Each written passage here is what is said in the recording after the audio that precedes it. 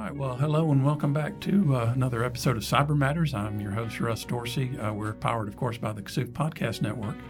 Cyber Matters is a show where we talk about the cyber that matters, both to our clients and their families, and keeping, it's taking advantage and utilizing technology, but also how to protect yourself in a changing world. And to that end, in our last episode that we're continuing, we were talking about international travel. There's a cyber component to that, but there's a largely human component and personal security component to that. And for that, we had Doug Wilson. He's joining us back here for part two.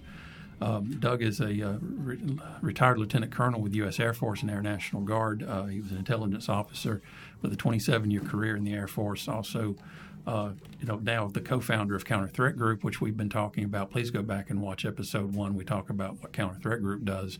But then also you're the assistant vice president of University Advancement at Sanford, where you've been for about 20 years.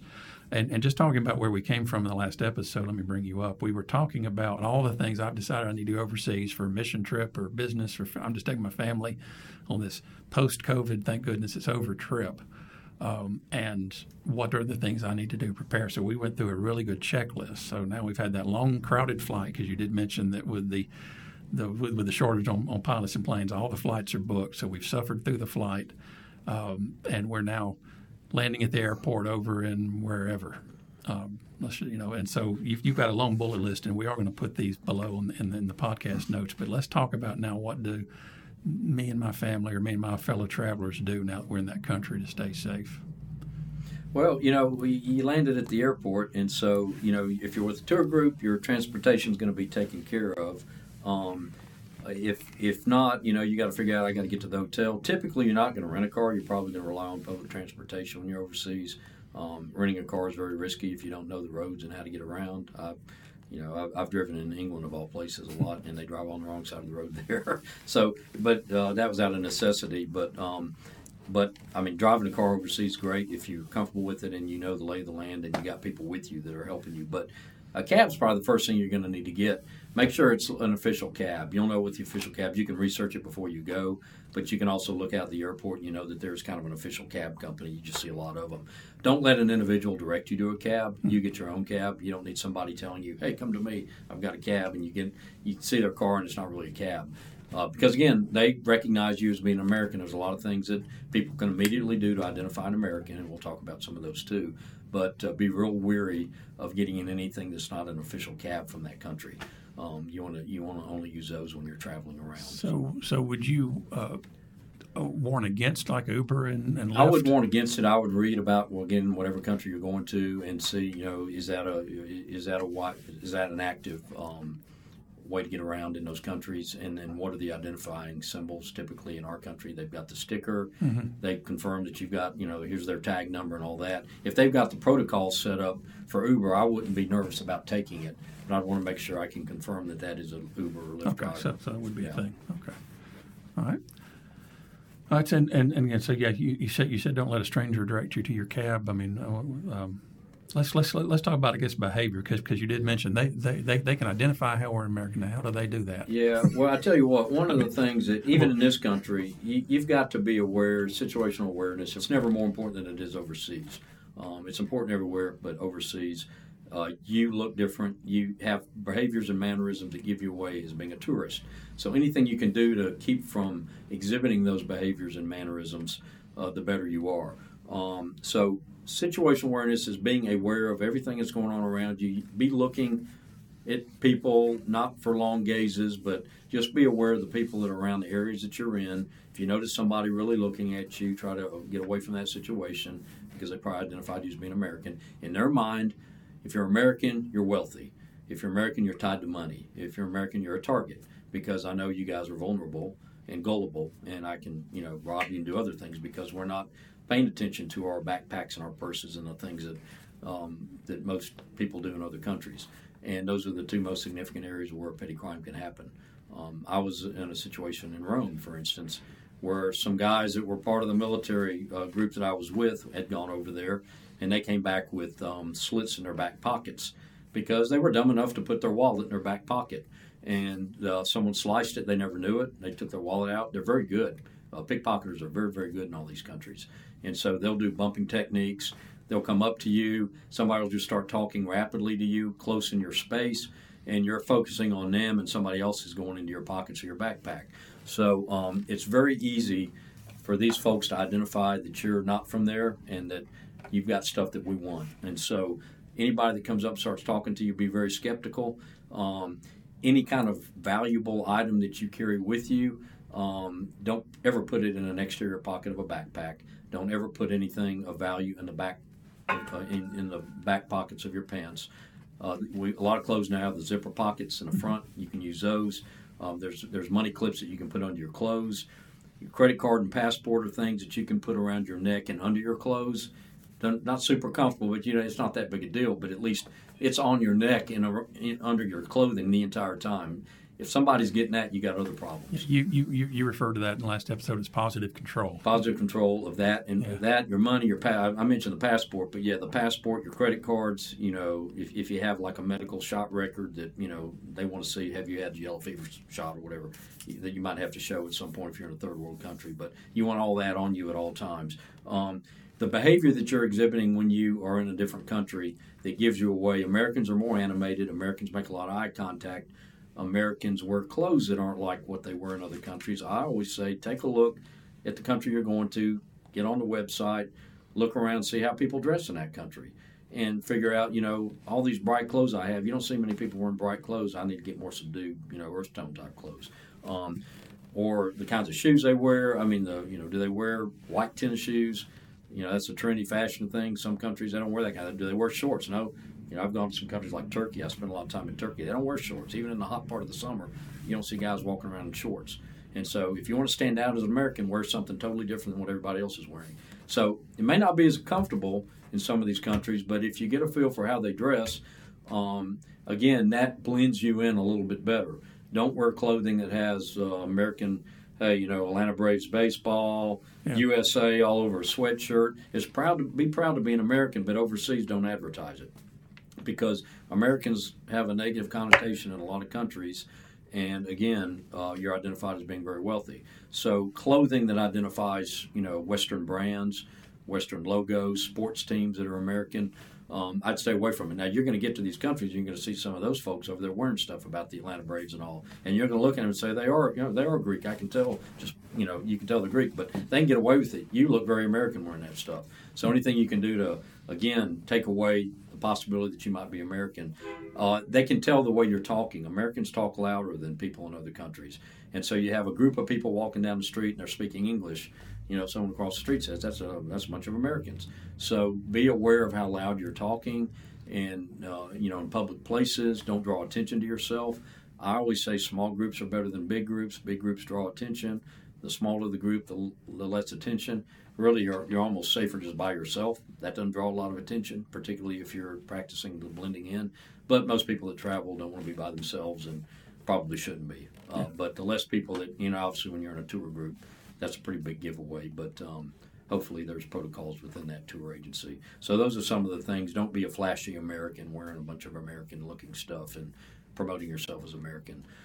And I imagine there's a cultural aspect to that as well, to be respectful of the culture that you're visiting, to understand those things that may be hot button items or insults to their culture. I mean, I don't know. I didn't know about the shorts thing, but that may be. It could be an insult in a country that's primarily Muslim. I mean, and it's hot. It's hot in Turkey. I only put my shorts on and go downtown well, you'll be the only human walking around with shorts on, and so it's a dead giveaway. But you need to know, particularly in some of the countries that you go to that, you might be more at risk of something bad happening. I would definitely pay attention to the cultural things. A lot of European countries, you're going to see shorts. You're going to see them dressing sort of the way we do. But you need to, what I've told, I've been in front of students a lot, even at Samford before they travel internationally. And I say, when you get to the country, let's say you're going to Spain, when you're in Madrid, sit on a bench right after you get there and just start looking at people and pick out the Americans. And they say, how do I know who they are? And I say, you'll know them when you see them. I said, see whatever it is they're doing and don't do that, because you're going to know they're American by whatever it is they're doing. Yeah. They just give themselves away. It's the way we carry ourselves, our expressions. It's a little bit of a practice to get involved in being really comfortable blending in. And one of the biggest giveaways is getting lost. Anytime that you travel to another country, you're going to get lost, and honestly, that's part of the fun of it. You get lost, and it becomes an adventure. But the last thing you want to do is act like you don't know where you are, because that is going to draw attention. If you're standing out in the public square and you're looking at a map or looking at your phone, you're looking around real frantically because you can't find the street, well, somebody's going to notice that person doesn't know where they are, and they're going to come up and offer help, and it may not be who you want to offer you help. Right. So if you're lost, it's okay. Act cool. Act like just act like nothing happened, and just stroll into a local restaurant, a bar, whatever it is, a shop. Get your bearings inside somewhere. Don't stand out in public looking lost, because it's going to draw a lot of attention to you, and that's not what you want. Right. But everybody's going to get lost, so it will happen. But just don't let it bother you. Just walk into somewhere away from the public view and figure out where you are. Get your bearings. Right. Yeah. You mentioned about large gatherings, and I think that's I imagine unless I'm running with the bulls, I probably, unless you're doing that anywhere else, that would definitely be a thing you might be drawn to see what's going on. But you mentioned here, large gatherings and public demonstrations. There are pop-up demonstrations that happen in a lot of countries. They're angry about something, and there'll be this big demonstration. I mean, we do that in our country.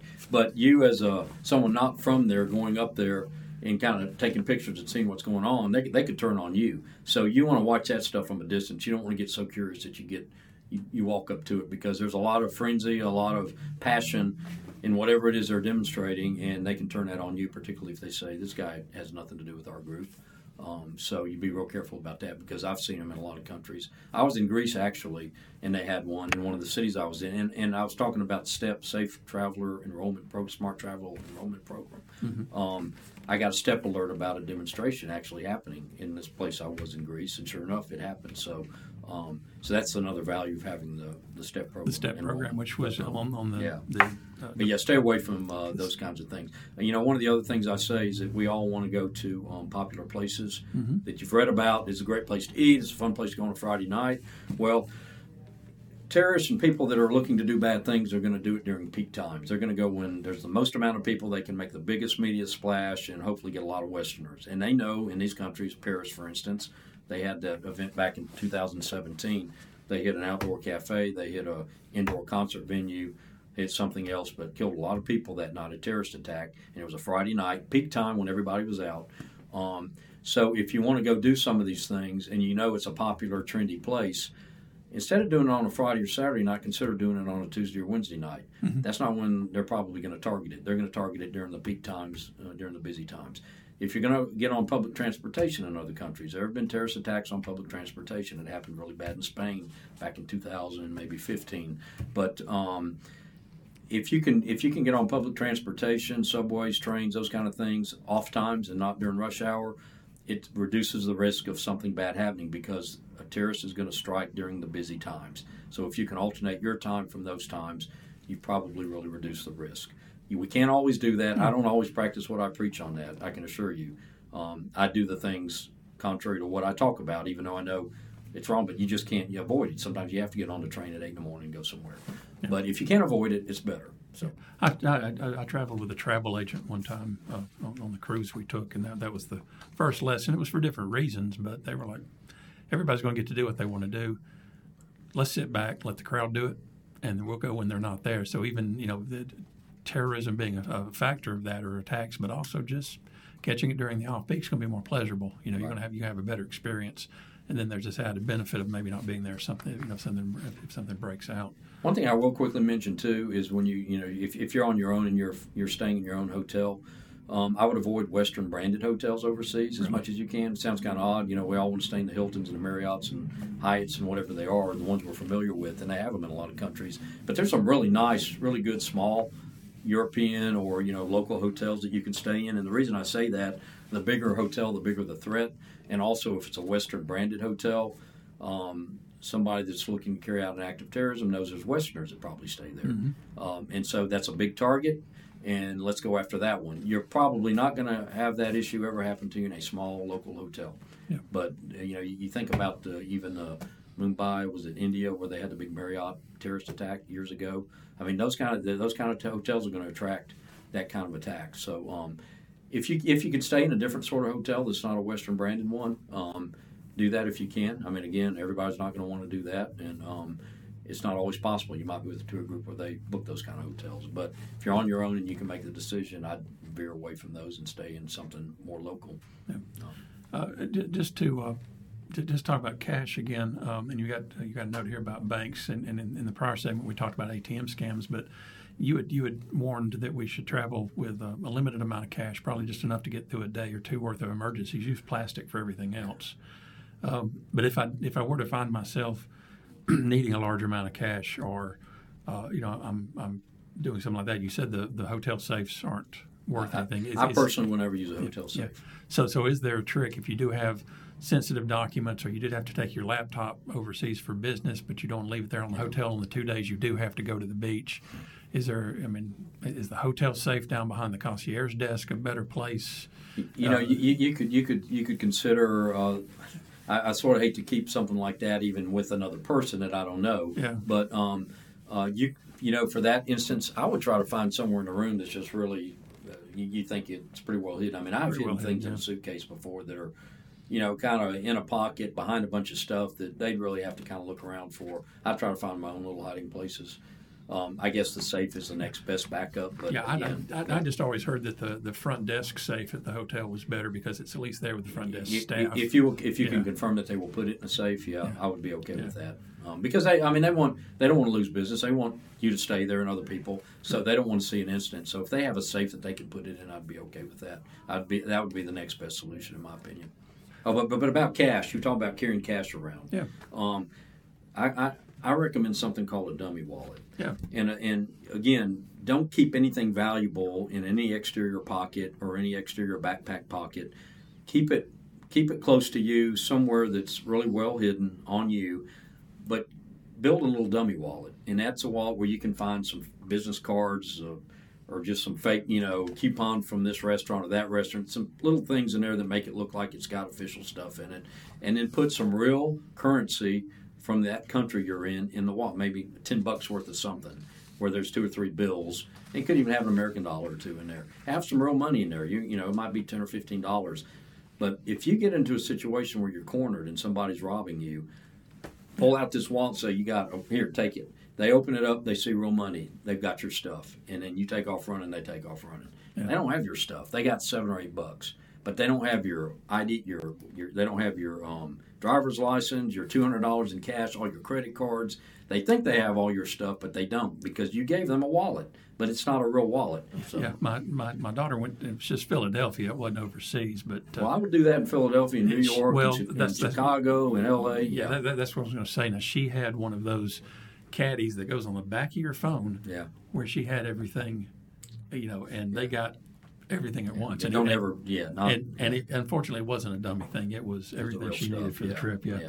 That's the. I was trying to go through the list. I think we'll talk about some of these final items, about some of the the real dangers. I like this email, a copy of your itinerary. You mentioned very important. You'd mentioned somebody back home having your passport. But copy of it. But if I've made my itinerary, and even if I'm going to change this again, I'm going to talk about my daughter who's traveled through life with a lot of luck, apparently. Yeah. But when she was living in Las Vegas, she'd go just camping in the high desert, and she'd be gone for a couple of days, and she would seldom let us know. If she was out, she came back to Alabama and did that, and she's in East Alabama. And I was like, honey, it doesn't matter. There's people, Tell us where you are. No, but definitely, I think that's critically important. But definitely, if you're overseas and you do have a change to your itinerary, which you've already let people know, and it's day 4, and you're going to go to Istanbul instead of where you're going to go, then you need to let people know so that they're missing you if you don't come back, right? Or if there's a problem, they know already. What I say about that is the itinerary, the hotels you're going to be in, which day you're going to be in it, the address or phone number for that hotel. Obviously, they have your contact information. In the amount of time you think you're going to spend in various places, just so they know, hey, today, based on their itinerary, this is the country they should be in, this is the hotel they should be staying at. And then you, as the traveler, if there's a change to that, try to make sure the person that has your itinerary knows that. And it's okay to leave your itinerary with more than one person. So it's a safety thing, and I know with kids, you don't need to know where I'm and all that stuff, but it's very important for safety. So yeah, I had a good friend that one of her pictures from when she was a teenager, and it was the 1960s, maybe early 1970s when you do this, and she's on a picture. So she's on a bike somewhere in India in this picture, and I asked Mary, I said, "Where are you at?" And she said, "Oh, she's from England, so she'd backpacked and biked pretty much from England to Australia." And I was like, well, those were the days, weren't they? Yeah. When you could probably do something. I don't think that's the case anymore. And again, you like to think that 98% of the time, 99% of the time as an American, you can travel someplace and get there safely. But, I mean, there are hot spots in this world. You mentioned Mexico a little while ago. I had a friend, and her father was he was in the he bought antique pieces and estates and things, but he'd go down to Mexico and get furniture and things from down there. And Rebecca she might have been 95 pounds on a day. She'd eaten a lot. She was tiny. Her husband was a big old boy. He's probably 300 pounds. But they were going through a street in Mexico, and she just got behind him.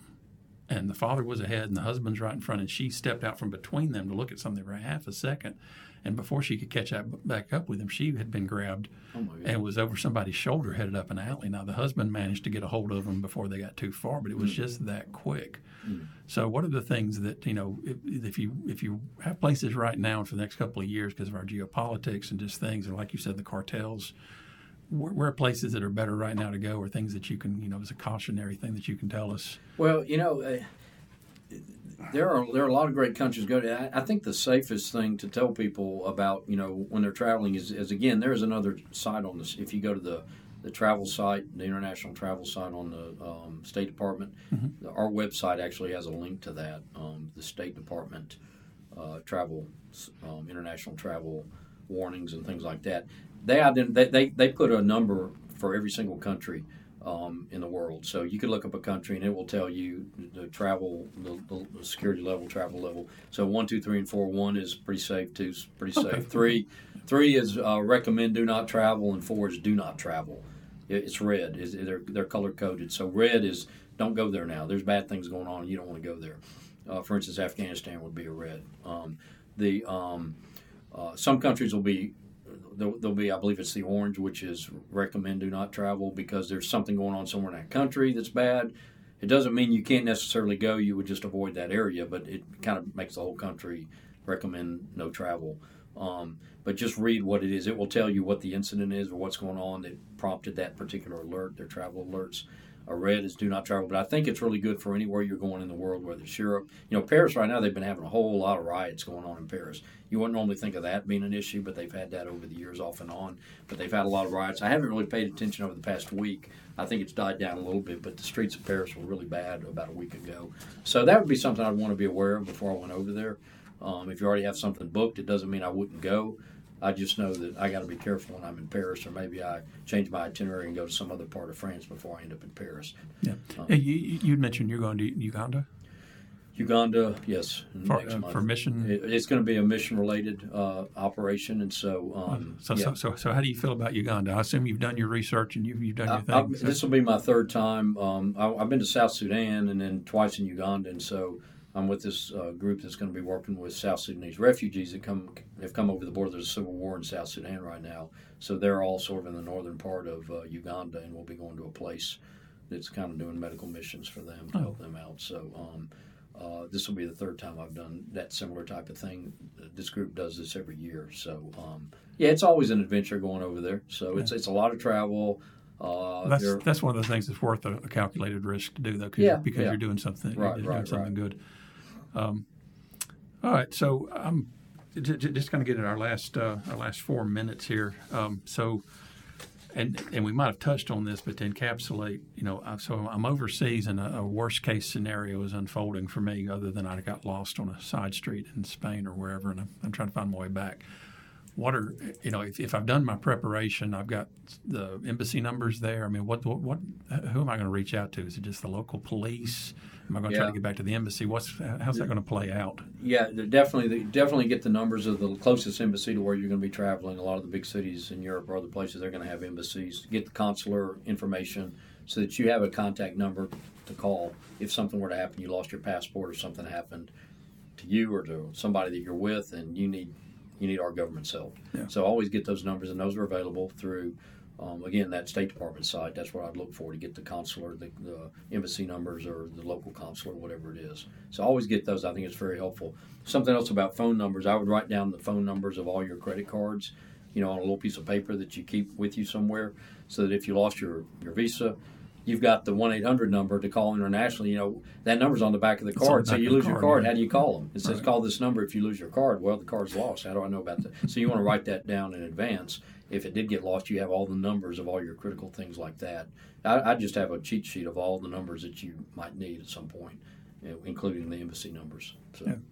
So I mean, you've gotten, again, I'm going to ask some questions because, again, I told you I've never been overseas, but if and obviously you don't want to break the law overseas because all bets are off. But are the local police, are going to help you get to the embassy? If you're talking with uniformed police officers, they want to know about issues, particularly if you're concerned about something you see. This doesn't look right. I'm afraid the guy, looks like he's got a gun, whatever it is. They want to know about that because they want to thwart bad things happening in their countries because that affects tourism and everything else. So, don't ever be afraid to communicate with real law enforcement officers. But also they,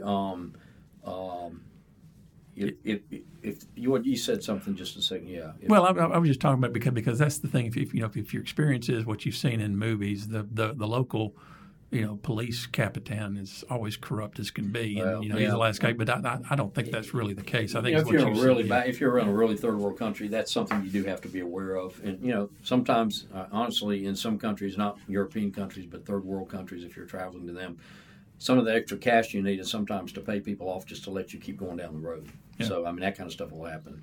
So, those are some of the contingencies you run into. Yeah, but if you've gotten in that kind of situation, you're probably with a group and somebody that knows their way around. If I were to find myself, I go back to that trip to Mexico. If I was at a road where I was needing to pay somebody to pass, I've already made a lot of mistakes, I think, to get there when I left the ship.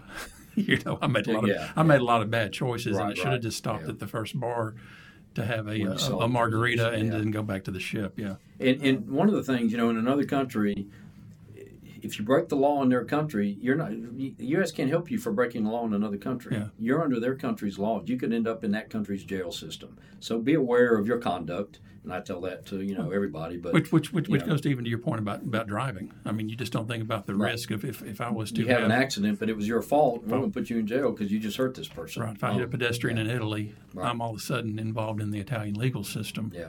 Whereas if I'd just taken the public transportation and walked a little bit, I could have avoided that risk completely. Yeah. If you have too much to drink and you get into an altercation or hit somebody or touch somebody the wrong way, there's all kinds of things that can land you in their jail. So just be aware. The United States can't help you in that. You're under their laws. So that's something I particularly tell young people. You're not in America anymore. Yeah, it goes back if you do something wrong, you're under their laws. Yeah, it goes back to that low profile bullet point. Yeah, of just not causing those problems. Well, we're up at 30 minutes, and Doug, this has been fantastic again for anybody that's traveling either this summer or whatever. So I encourage you again to go back and catch the first part of this episode. We're going to have Doug said I could put these bullet points below, so I'm going to get I'll put them in the notes. The U.S. Department STEP site, I'll make sure that's there, and certainly links to Counter Threat Group and the work you guys are doing. Is there any parting comments you'd want to? I would say basically what we talked about. We could talk another 5 or 6 hours to talk about everything that you need to be aware of with international travel. But this was some of the basic key things, just for being aware of your surroundings and minimizing the look that you have as being a tourist or an American or whatever that draws attention to yourself. If you can. Well, let me just do a shameless plug for you, since we're doing a project now with a country in the Middle East. I think it's in Saudi Arabia. Mm-hmm. It's Counter Threat Group, or you provide this kind of consulting to corporations, right? So that might be one thing. We can do more. We can do more significant or detailed country study information on what's going on in the countries that you might be traveling to, and what are areas of the country that probably aren't the best for Americans to go to, if there is such a thing in the country. So yeah, we can do a lot more detailed type specific country specific information. Right, so we'll end on that. If it's for personal, I've got the links below. But if this is something business related and you are concerned about keeping your employees safe, there's Counter Threat Group, and there's other companies like that. Church groups, mission groups. Sometimes they don't always get a lot of information about the countries they're going to, and but it might be worth getting a third party to come in and do a quick consult if it's an ongoing engagement or something. So. All right. Well, Doug, again, I appreciate your time. I appreciate you coming over here for this. Thank you, Russ. Thank you, Kasuf, for having me. So, And I'll let's see if I can do my extra here. And thank you, the listeners. Again, this had been Cyber Matters, even though this was maybe more of a travel matters. But I'm Russ Dorsey, your host, and this is part of the Kasuf Podcast Network, and we appreciate you being here, with us for this special episode. And we'll look forward to talking to you soon.